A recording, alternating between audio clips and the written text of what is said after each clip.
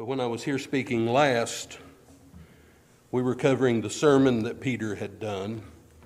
We saw about, the way my Bible reads, about 3,000 people were converted, became believers, and the first church was started.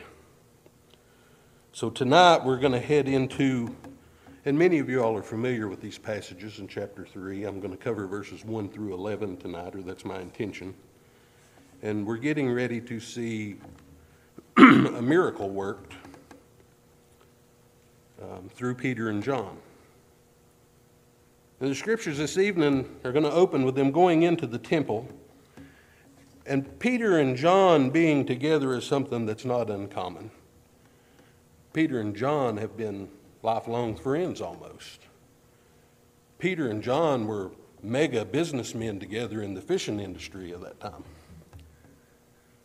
There was no lack of trust between these two. They were very committed, not only to one another, but now they're very committed in the spread of the gospel. So trust isn't an issue here. They've been together through thick and thin. And Peter and John, along with James, are referred to as the inner circle of the apostles. In Luke chapter 9 and Matthew chapter 17, we are told that these three were the only disciples or apostles that were allowed to witness the transfiguration. Mark 5 and Luke chapter 8 tells us that only these three were allowed to witness the healing of Jairus' daughter. Mark 14 states that only these three were able to accompany Jesus into the Garden of Gethsemane. And Luke 22 states these three were the ones who prepared the Passover feast just before Christ's crucifixion. And then we have John 18 that states these three were the ones that followed Jesus after he was arrested. Later, Paul notes that Peter and John were the pillars of strength in the new Christian community, and we find this in Galatians chapter 2. And John chapter 20 tells us that when Christ arose, these were the first two of the disciples to show up at the open tomb. So you see, seeing these two together is nothing new to anyone. These two were together probably more than they weren't. They were friends and they were brothers in Christ. However, their traveling in pairs was intentional. There was intent behind it. Having two people together was essential in their current situation. If some event had happened, they would have needed a witness if they had gone into court or proof of a testimony. Traveling in two covered them in that event. They're fully aware of what the court system in Jerusalem looked like. Jesus just went through a kangaroo court, and they ended up hanging him on a tree. And I'm sure they were fully aware that if they would do that to Jesus, they certainly would do that to them. And further, Jesus trained them to travel this way. When they were sent out on their journeys in Luke 10 and Mark 6, they traveled in pairs. So Peter and John are on this precipice of performing a miracle of healing. And this healing is going to be a prelude to the next sermon that Peter's going to give. It's amazing how these things, these miracles, these events, a lot of times their purpose is to draw a crowd, and I think you'll see that as we go through these verses. All of this is part of the apostles' desire to fulfill the Great Commission, to bring more people to know Christ, and to develop these disciples in all the nations. And the Great Commission told us to start in Jerusalem. That's what it told the apostles. So they are starting in Jerusalem. I want you all to remember as we go through these verses that it's just a few weeks before this that Christ was crucified. That event is still on people's memory. It was a huge event in that time, and the word was out. So bear that in mind. The miracles in the book of Acts were always performed in the service of God's word, or confirming God's presence, or in the spread of the gospel, or as a sign that enabled faith. And ultimately, all the miracles that Jesus and the apostles worked in one way, shape, form, or fashion, they were used to validate that they were truly messengers of God. So it's interesting to note that only the apostles and those closely connected to them performed miracles. And once these people passed away, and possibly even before, the miracles stopped. So at this point, if you will, and you're able, we'll stand for the reading of the inerrant word of the living God. Acts chapter 3, verses 1 through 11.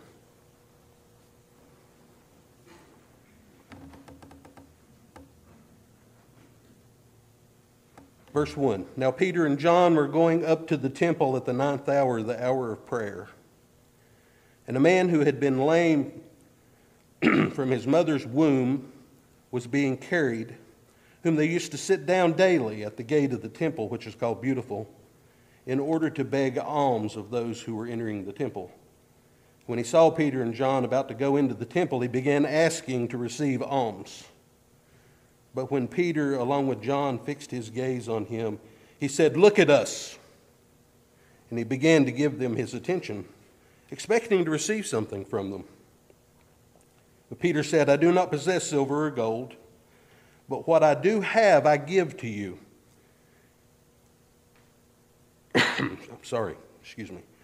In the name of Jesus Christ the Nazarene, walk.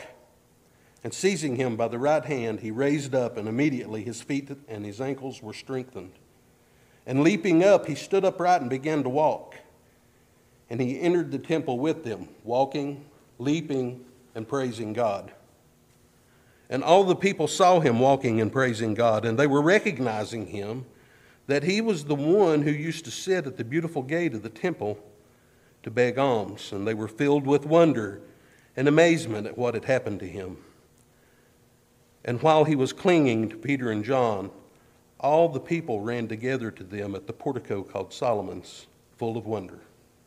Let's pray.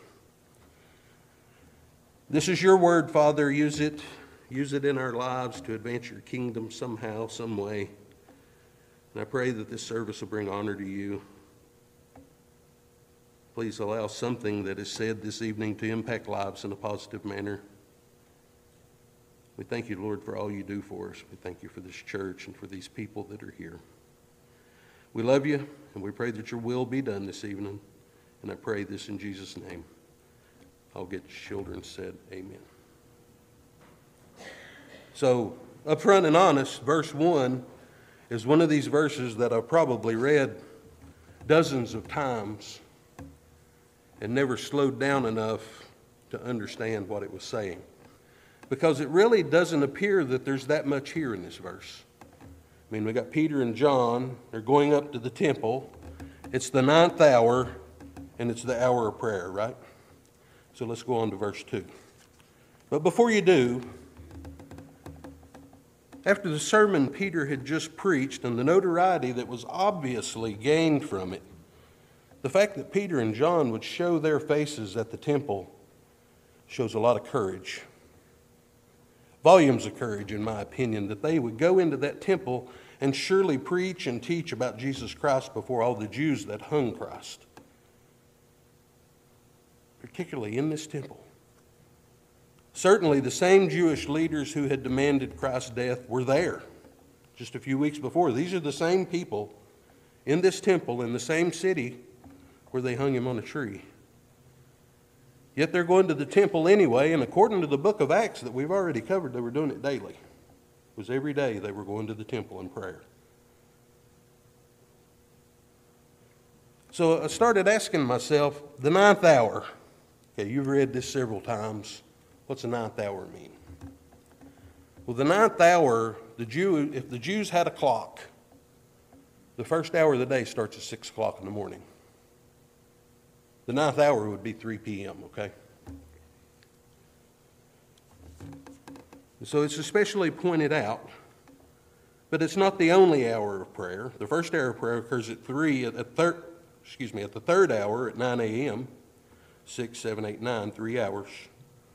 Third hour. Second hour of prayer occurs on the 6th hour, which is 12 noon, and this gets a little confusing, so I apologize. But it's in 3-hour blocks, 9, noon, and then the third hour of prayer on any given day is at 3 p.m. And Psalms backs this up in chapter 55. It reads, "As for me, I shall call upon God, and Yahweh will save me. Evening, morning, and at noon, I will bring my complaint and moan, and he will hear my voice." So if you're casually reading through the scripture, you wouldn't think about this verse very much. There's so much more here. You see, the third hour of prayer was especially busy every day. The third hour of prayer at 3 p.m., this is when the sacrifices were made every day. The daily sacrifices were brought to the temple, and those sacrifices were performed at 3 p.m. That's when they were conducted.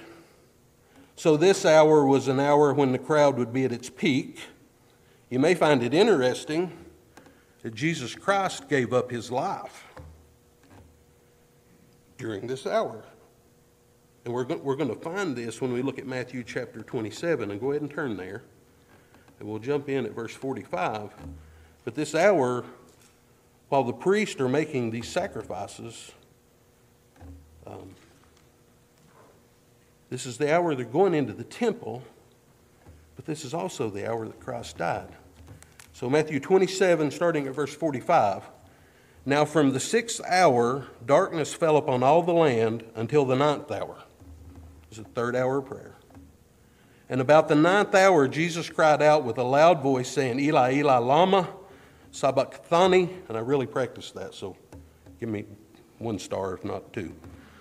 "That is, my God, why have you forsaken me?" And some of those who were standing there, when they heard it, began saying, "This man is calling for Elijah." And immediately one of them ran, and taking a sponge, he felt it was sour wine, put it on a reed, and gave him a drink. But the rest of them were saying, "Let us see whether Elijah will come to save him." And Jesus cried out again with a loud voice and yielded up his spirit. Stop. What happened at the 9th hour? Jesus died. He gave up his spirit. This is the same hour that they're going into the temple. This is the same hour that the priests are making the sacrifices for that day. Why did Christ die? To be our ultimate sacrifice. You all get it, right? And I'm going to go on. "And behold, the veil of the sanctuary was torn in two from top to bottom." Stop. I was talking with Jackie about this veil. When we say veil, we think about a bride wearing a sheer piece of material over her face. And if the husband behaves himself and doesn't forget his lines, he gets to raise it up and give her a kiss. And it's all beautiful. And we call this curtain that's hanging here a veil. But it's much, much more than a veil. This is a divider between the Holy of Holies. God's presence in the temple is the way it's defined, but the Holy of Holies and the general population. The only person that can go behind this curtain is the high priest. Legend has it that they would tie a rope around his ankle. That way, if he went back in there and did something wrong and God struck him dead, they could drag him out without going back there because they didn't want to get struck dead for going back there. This is how legalistic this all was. So this curtain is hanging there. This curtain's big. It's 60 feet by 20 feet, 60 feet long. The foyer to the baptistry is going to be close to that. Maybe a little less, but it's close, okay? 20 feet tall, probably not hardly to the peak of the roof here to the floor, but something close to that. But you'll see a curtain that big at Barter Theater. We went up there not long ago, and sure enough, they had these big curtains hanging there, and between acts, they'd shut the curtains and change the scenery, and then they'd open them back up. They were probably 60 by 20. The really impressive part about this curtain is the thickness of the curtain. Because this curtain's made out of woven fabric. And I've got a crew that handles all the hoist at the Eastman, and we had this choker there that was made in China that we can't use. How it got in there, I'm not sure. But this is a woven fabric. This is nylon, and we use this for lifting stuff. And this nylon woven fabric sling, if you hung this on a hook that was capable of holding all the weight, you can put 3,200 pounds on the end of this. That's what it's rated for. This is woven fabric. If you wrap it around something and lift it like this with your load in the cradle, it's rated for over 6,000 pounds. That's 3 tons. Woven fabric. Okay. This curtain is 3.5 to 4 inches thick. Any way you look at it, most of you all know what this is. This is a 4x4 that's actually 3.5 by 3.5. And it holds up many of our decks and handrails and basketball goals. And that's how thick, any way you look at it, this way, this way, this way, that's how thick this curtain was. 60 feet long and 20 feet high.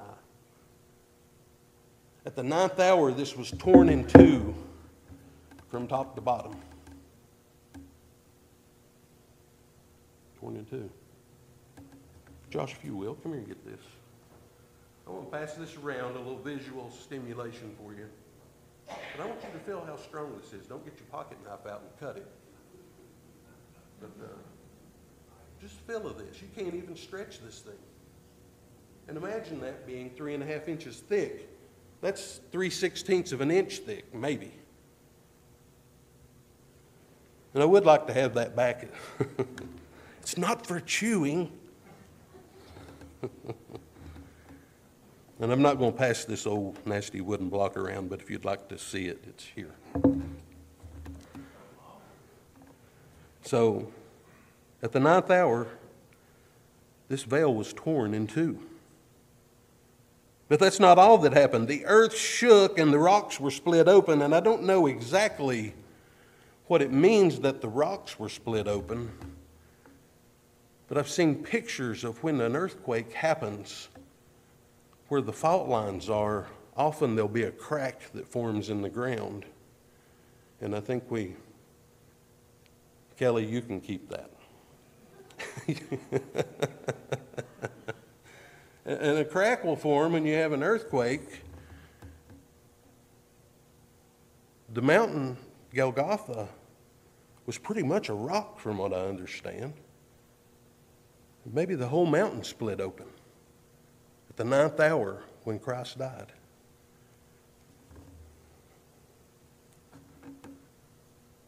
And the tombs were opened, and many bodies of the saints who had fallen asleep, they had died, were raised.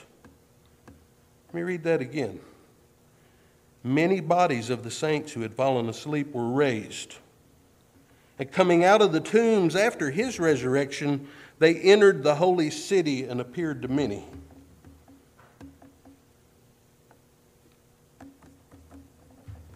Think about that. How would you react standing there on the mountain when Christ hung on the tree and the darkness that had unexpectedly come on ended? The earthquake happens and busts this rock open. And suddenly the tombs are opened and dead people start being raised and coming out of there.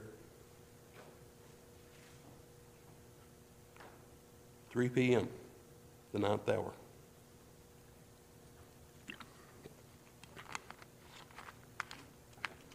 It says, and now the centurion and those who were with him keeping guard over Jesus, when they saw the earthquake and the things that were happening, became very frightened and said, truly, this was God's Son.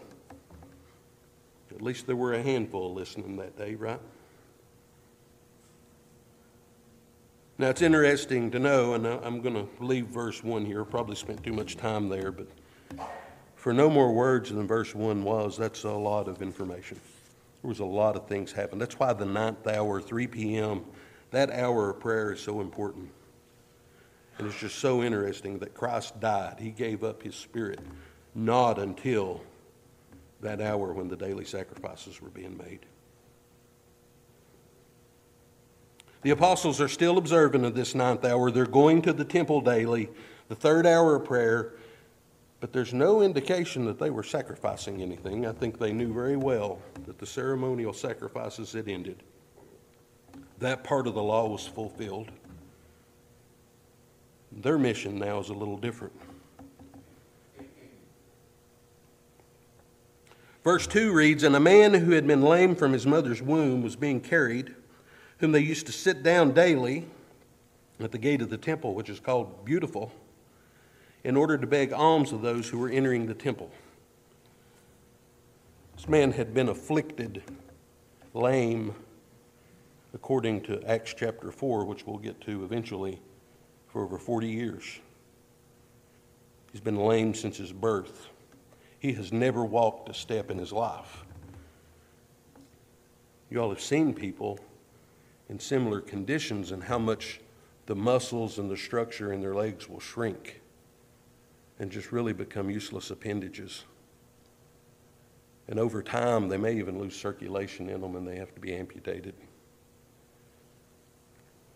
So this man is there. His inability to perform normal daily tasks has led him to a life of begging to provide some level of income so that he can provide for himself in some manner for the essentials that he needs. Now, it's not uncommon for beggars to frequent the gates of the temple. In fact, the scripture leads us to believe that this was a desirable location for begging. People going into the temple to participate in worship, prayer, sacrifices, they're likely to be a little more generous than the regular crowd out on the street. Maybe they're wanting to buy a little more homage with God and say, I did something really good. And this man was obviously not a member of the newly found church, right? How do we know this? The last time I spoke, we talked about Acts chapter 2, verse 45, and they began selling their property and possessions and were dividing them up with all as anyone might have need. Had he been a member of that church, had he been one of those believers, he wouldn't have had to been here begging. The church would have taken care of him according to this.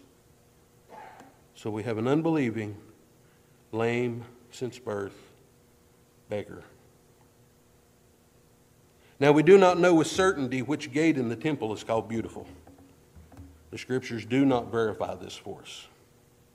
However, people more scholarly than I am have narrowed it down to 2 gates, and I'm going to try and pronounce these names, and I'll spell them just in case I really blow it. But one of the gates is the Shusan gate, S-H-U-S-A-N. This gate is in the outside wall of the east side of the temple. This would put it near Solomon's portico that we will discuss in verse 11 a little bit. And it's located just outside the court of the Gentiles. Others, more scholarly than I, and it seems the majority, believe the gate called Beautiful to be the Nicanor gate, Nicanor. The majority of people, the scholarly people, think it was this gate. This gate was located on the east side of the court of women, coming from the court of Gentiles, and it's commonly believed that this gate's doors were made of solid Corinthian bronze. That would make these doors more valuable than gates plated in silver or gold.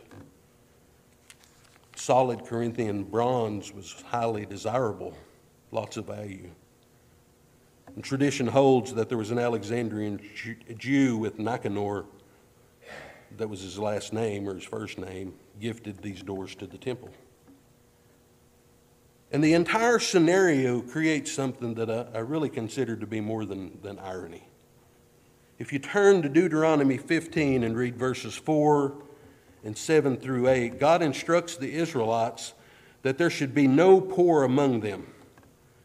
These verses read, "However, there will be no needy one among you, since Yahweh will surely bless you in the land which Yahweh your God has given you as an inheritance to possess. If there is a needy one among you, one of your brothers in excuse me, in any of your gates of the towns in your land, which Yahweh your God is giving you, you shall not harden your heart, nor close your hand from your needy brother, but you shall freely open your hand to him, and shall generously lend him sufficient for his need in whatever he lacks. A Jewish man sitting at the temple, begging for alms, never walked, lame, sitting at the temple that's supposed to be upholding this law, that none will be poor, none will be in need. Obviously, the Jews have ignored this command. Obviously, they considered giving alms to beggars a virtue. Obviously, there was nothing here regarding duty or requirement. But as written, this can be interpreted as a law or a commandment of God. There shall be no, leaves little doubt. So let's go on to verse 3. I'm going to read 3 through 5. When he saw Peter and John about to go into the temple, he began asking to receive alms. But when Peter, along with John, fixed his gaze on him, he said, "Look at us." And he began to give them his attention. The beggar began to give them his attention, expecting to receive something from them. Obviously, this lame beggar, he views Peter and John as just a couple of nameless people coming through the beautiful gate to go into the temple and do whatever it is that they do in there.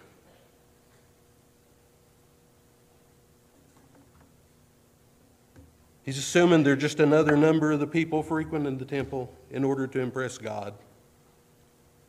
With their self-made virtues and their willingness to make offerings to the temple treasury, but their unwillingness to help a man in need. The lame man's hope must have been that the two would offer him a coin. And then maybe they would move hurriedly along so that the next people that came in might also give him a coin. His job was to beg for these alms to provide for himself. It was his only means. This is all happening at the gate called Beautiful. There's nothing beautiful about this scene. Poor, lame, beggar man in front of the temple that's supposed to not have any poor, supposed to be taking care of him.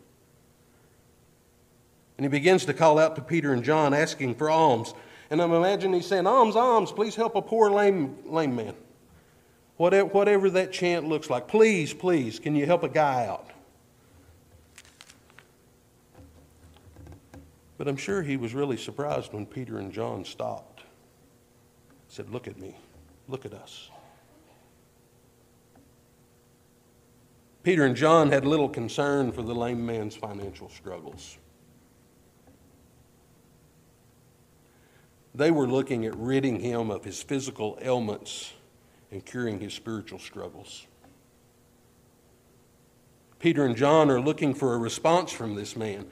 They fix their gaze on him, and Peter demands that the man look at us. Why do they want this guy to look at them? Why? I really think, it's really my opinion, they wanted this man to realize that what was about to happen to him was not just a passing occurrence. This was not just something that happened and we really don't know why. They wanted him to know that this was an intentional act. The Holy Spirit within them desired to use this miracle to grab the attention of the crowd that was going to gather in the same way Peter and John are grabbing his attention. There's going to be a level of shock. Peter and John wanted him to clearly be able to identify who they were as his testimony would be presented with the power of witnesses.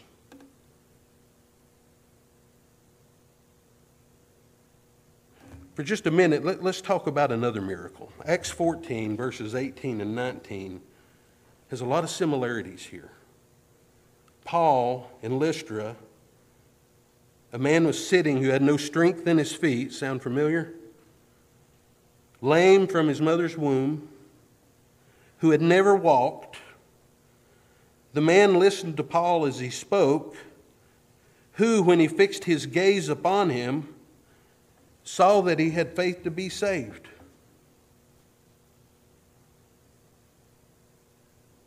Similarity, same affliction, same fixed gaze, performing this miracle in the same manner, intentionally. Of course, we realize that the same Holy Spirit that dwells within John and Peter are within Paul as well, right? It's not really John and Peter doing this. Let's be real. This is Jesus Christ. This is the Holy Spirit.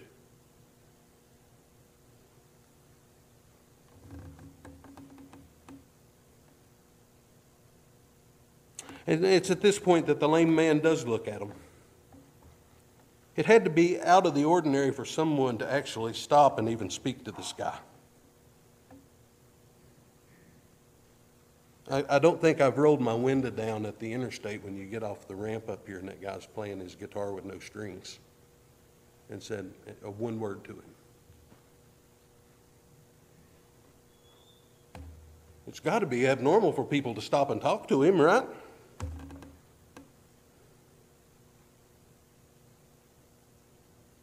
Had to be a state of shock that they would even say words to him. And I would assume at this point he's hoping for an extra large act of generosity in the giving. Otherwise, why would they want him to look at them? There's no way that he expected the wonderful, beautiful gift he was about to receive, though. Because in verse 6 and 7, but Peter said, I do not possess silver or gold, but what I do have I give to you. In the name of Jesus Christ the Nazarene, walk. And seizing him by the right hand, he raised him up, and immediately his feet and ankles were strengthened. Immediately his feet and ankles were strengthened. If the scholars are correct, and the gate called beautiful is this Nicanor gate, the statement that I do not possess silver and gold has some kind of special implied meaning here. Perhaps Peter looked up at this gate constructed of solid Corinthian gold or bronze and realized the corrupt nature that was going on within the Jewish religion itself at this time. Much like the Roman Catholic Church of the last several centuries, the temple has many expensive, ornate fixtures, but at the bottom of this beautiful gate sits a poor, helpless, lame beggar that they have done nothing for. The church had much value for itself, but none for the lame man. Peter's expressing that silver and gold truly do not have value for one who is in dire need physically and spiritually. He will now show the lame man that true value is shown only in the name of Jesus Christ. This name is far more beautiful than this gate called beautiful. So Peter proceeds to tell the lame man that what he does have, he gives to him. How fitting that he's presenting this as a gift. I'm going to give it to you. The gift of salvation. It's not only physical healing, it's spiritual as well. The gift of salvation always comes at no cost. It's not cheap, it's of infinite value. Isaiah 55:1 is a verse that we had to memorize at Graham. It says, Ho, everyone who thirsts, come to the waters. And you who have no money, come, buy and eat. Come, buy wine and milk without money and without cost. I think subtly Peter's telling the lame man here that money's not what you need. He's telling him he needs Jesus. Peter then adds, in the name of Jesus Christ the Nazarene, and this has particular meaning here. When this terminology is used, it means by the virtue of Jesus Christ's character, authority, and power. This act is declared. It is an act consistent with Jesus' will. It's an act that is done as though Jesus were there physically himself at that very moment. What I'm doing is in his name. It's in his power. This is not a magical incantation, but it testifies of the source of the action. Peter uses the term the Nazarene to ensure, as he's done in the past, that everyone knows that this is the Jesus you hung on that tree. This is him. Peter wants anyone near enough to see or hear to know this with clarity. This is the Jesus that was crucified, that was buried, that was resurrected, that ascended. He is still at work today. Something else to consider here is, didn't this lame man have to know about Jesus? Had he not thought to himself at some point in time, man, I wish Jesus would come by here. I could really stand some healing about right now. And he had probably given up hope when he heard that they had hung Jesus, crucified him on the tree, and all hope was gone. He would never come by. But yet here he is. Don't you think that his being seated at the temple gate daily would have positioned him to at least hear the stories, if not actually see miracles that Jesus had worked during his ministry? He had to know these things. And here Peter and John are. This man's going to be healed in the name of Jesus. Isn't it ironic that the healing happened right outside the temple? There's going to be no declaration that it happened because you were here at the third hour of prayer. There's going to be no declaration here it was because of some sacrifice that somebody presented. This is outside the temple. This beautiful event happens outside of a gate called Beautiful. Another miracle that's recorded in Mark chapter 1, we find Peter's mother-in-law lying sick with a fever. And immediately they spoke to Jesus about her, and he came to her, raised her up, taking her by the hand, and the fever left her, and she began to wait on him. Peter's mother-in-law is healed, and some very similar actions here. Isn't it interesting that both cases the miracle occurs only after the patient is helped by an extended hand? Help your brother. We can be miracles to others by extending our hand and helping them. This miracle is far more than that. Looking ahead just a bit, Peter's upcoming sermon is going to tell us that this man was healed by faith in Christ's name. You'll find that in Acts chapter 3, verse 16. Healing was a major part of Jesus' ministry. Through these acts of healing, he manifested the kingdom of God and his identity as the Messiah. Luke chapter 7, verse 22, and he, Jesus, answered and said to them, "Go and report to John what you have seen and heard.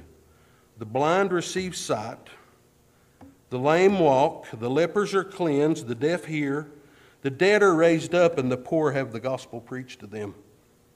This is the kingdom of God, right? It's important for us to remember that the miracles worked through the apostles, as well as all the miracles worked by Jesus, had intent. Sure, they did meet an immediate need that each of these people had, an ailment, some physical problem. It was an immediate need for that individual receiving the miracle, but these were ultimately performed to promote the name of Jesus Christ and his status as the Messiah. These miracles are going to continue for some chapters as we journey on through the book of Acts. Verses 8 to 11 read, "And leaping up, he stood upright, began to walk, and entered the temple with them, walking and leaping and praising God. And all the people saw him walking and praising God, and they were recognizing him, that he was the one who used to sit at the beautiful gate of the temple to beg alms, and they were filled with wonder and amazement at what had happened to him.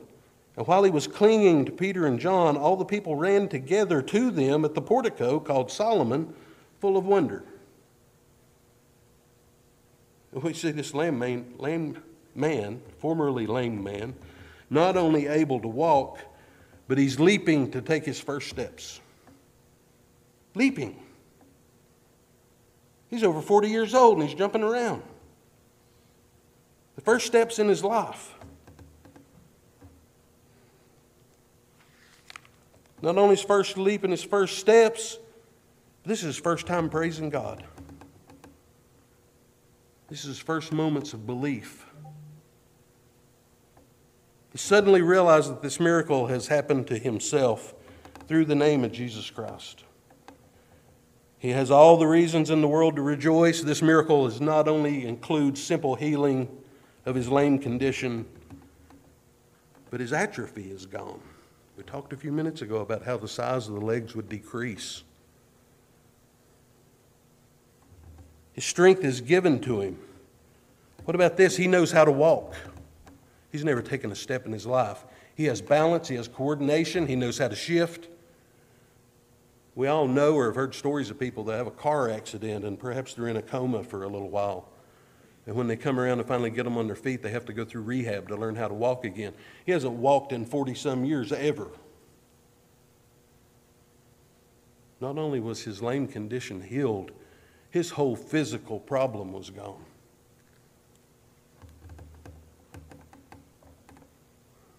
He's walking as though he'd done it all of his life.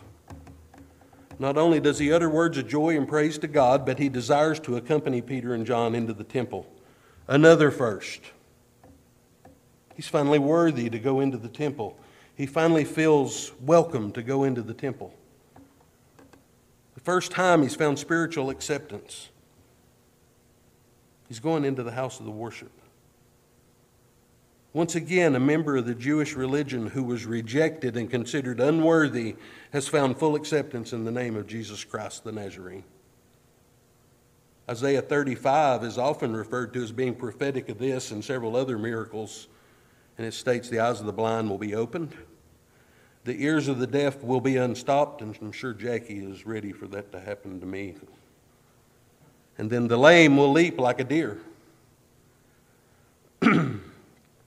This formerly lame guy's like a kid with a new toy. He just cannot resist the temptation to walk and leap and praise God. The common things that we all take for granted, that his ailment has denied him for so long, are gone. And now as they enter the temple, all this leaping and praising is going on during what? What's going on at 3 o'clock in the afternoon? We got the daily sacrifices. We got the hour of prayer. I'm sure this is a solemn time. This is a time of quiet worship. And here comes this guy that used to be lame, leaping and praising God into the temple for his first time. What a commotion that must have been. I mean, it really must have been something to bear. So now we realize that the people in the temple were filled with wonder and amazement. And this reaction of the people stemmed from the fact that this man with an incurable ailment is now in their presence, not only walking, but leaping and praising God, rejoicing in Jesus' name, no doubt, in the temple that the Jews worship in. And these people are bearing witness to a miracle that only the one true God could have done. There's no other way. Only moments before this, many of these people likely just walked by him and ignored him. And now they're look at this. And they knew this man as the lame beggar he used to be, and now they are marveling over him. This man has been touched by the true God, and they want to be a part of it. Another thing that causes marveling here is there was apparently a teaching in the Jewish community that when you had an ailment like this, that either you or your parents had sinned to cause it. In John chapter 9, we have the apostles asking Jesus Christ. They saw a man blind from birth. And his disciples asked him, saying, Rabbi, who sinned, this man or his parents, that he would be born blind? And Jesus answered him and said, neither this man nor his parents sinned, but this was so that the works of God might be manifested in him. And he goes on to cure him and heal him of his sight. So the disciples got this from somewhere. It had to be a teaching that was there. So the Jewish leaders no doubt had taught this, and now all these people have this paradox that they've got to overcome. This teaching that we've heard is apparently errant. Because if sin had caused that, it would not be curable. This would be a forever status. And now here he is able to... You get the point, right? So they've got a theological issue they're dealing with now. How is he healed? So, these people are having to overcome this. And we know that an illness is the result of a fallen world. There's no doubt that sin causes every illness, but not a particular sin necessarily. This is a fallen state. The whole world is contaminated by it.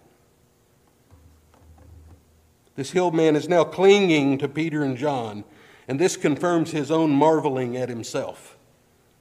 He's marveling at what has just occurred, and I can only imagine the things that are going through his mind, because surely he didn't want to be separated from Peter and John. He's found faith. He's experienced healing in the name of Jesus Christ through the actions of these men.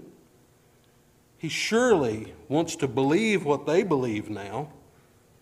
And these men truly possess truth, and he wants to be a part of it. This has to be going through his mind. I feel certain that he had some pent-up fear for the Jewish leaders. He knows what they did for Christ, and Christ is the one that they healed.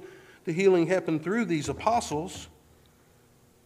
He's certainly aware of that these Jewish leaders have Christ's blood on their hands. But surely the Jewish leaders would not dare touch Peter and John with all this going on right now. Surely they could not deny that this was a work of God. And how could he not be overflowing with joy and love and devotion for these guys? Just the fact that they had stopped to talk to him would have made them to be friends. But he just had a personal experience with Jesus, the Messiah, through them. He did not want to lose this feeling of love and joy that he experienced. And certainly he's having to cope with a level of confidence that he has never experienced before. You don't have to carry me anywhere anymore. I can go where I want to, and I'm in this temple. I'm praising God. I'm leaping. Verse 11 clearly explains that he stayed near the men who had brought the miracle to be. All the people gathering around them obviously heard him rejoicing and praising God, and surely praising Jesus Christ the Nazarene. Certainly Peter and John were known as followers of Jesus Christ, and here they are performing the same miracles that Jesus himself had performed. The healed man is living evidence of their miracle. Verse 11 serves as a transitional verse. Verse 11 is a verse that takes us from the miracle that has occurred to the next sermon of Peter. Peter's going to deliver his next sermon at the same place where Jesus gave his Good Shepherd discourse in John 10:23. And it's even more amazing to me when you think about this, that these people are literally running to gather around Peter and John and this healed man so they can hear the gospel preached. They're running in amazement to see what is going on. They're running up there unaware to hear the gospel. This miracle was used to draw that crowd. Now, the miracle has caused the crowd to gather here. Peter is ready to deliver his next indictment of Jesus' crucifixion and how to find salvation in him alone. In closing, we're going to be studying a number of miracles performed by the apostles as we go through the book of Acts. There's 4 aspects to all the miracles performed by the apostles. Number 1, they're unexpected. They happen suddenly. Number 2, they're done in Jesus' name. Every one of them. Number 3, they're immediate. They're instantaneous. And number 4, they're thorough and complete. When this lame man was healed, there was no progressive healing here. There was no 3 months of rehab and you'll be able to walk. It was complete. So when you're browsing through your TV channels and you come across this Christian television station and you got people slinging their coat around and knocking people down with their foul breath, and you got all these shenanigans going on, you need to understand something. This is a show, and it's nothing more than that. They're trying to work on the same side of people's brains that says, if you buy one more lottery ticket, you'll win it this time. Just one more. Just buy one more.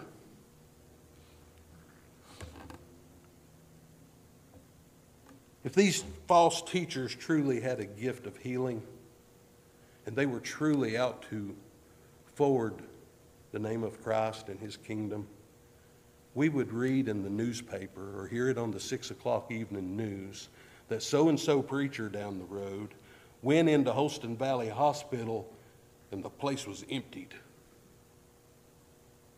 You can't make me believe otherwise. This is about money. This is about, these men are robbers preying on the very vulnerable, the most vulnerable people that we have in our communities. They're thieves stalking out the most desperate among us. And yes, I am a cessationist. And yes, I will talk clearly about this. I don't pull any punches. But I do know that God still does work miracles today. But He doesn't do it through people like that.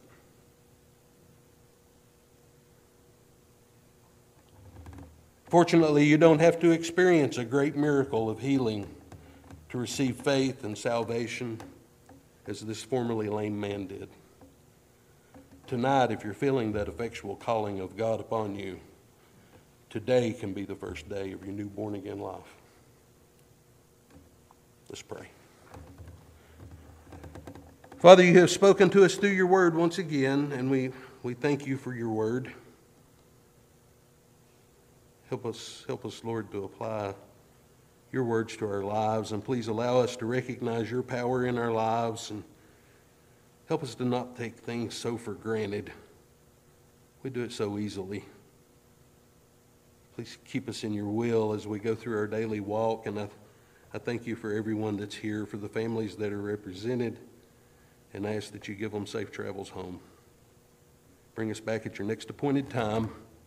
Father, we love you and pray this in Jesus' name. And all God's children said, amen.